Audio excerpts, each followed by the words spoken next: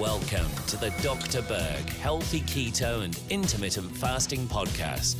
Now, your host, the man taking your health to a whole new level, Dr. Eric Berg. Let's talk about some interesting benefits of using green tea, both topically and drinking it for your skin. I've done other videos on what it can do for your cancer, but there's some real interesting things that can help you with your skin. And I'm talking about the polyphenols, okay? These are phytonutrients. Number one, anti-photoaging. What does that mean? It means reducing the aging effect on your skin from UV light from the sun. So number one, it can protect you from the radiation from sun to prevent the aging of your skin. Number two, it can increase collagen and elastin fibers.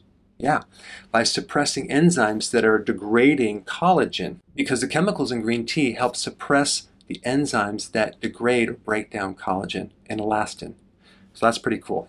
Number three, it's loaded with anti-inflammatory properties. Number four, and this is cool, it can induce autophagy.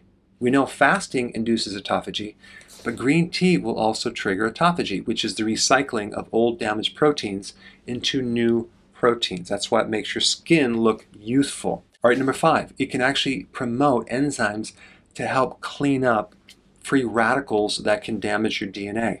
Anything that can reduce the free radicals on your DNA is going to be very beneficial for protecting your skin. It can also decrease hydrogen peroxide, too, that your body is generating.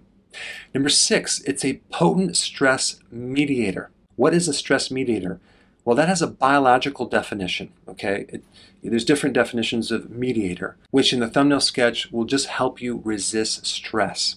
Number seven has the potential for decreasing the risk to cancer of your skin, both melanoma type cancer and non-melanoma type cancer. So, drink more green tea, especially when you're doing fasting, because fasting also has very similar properties.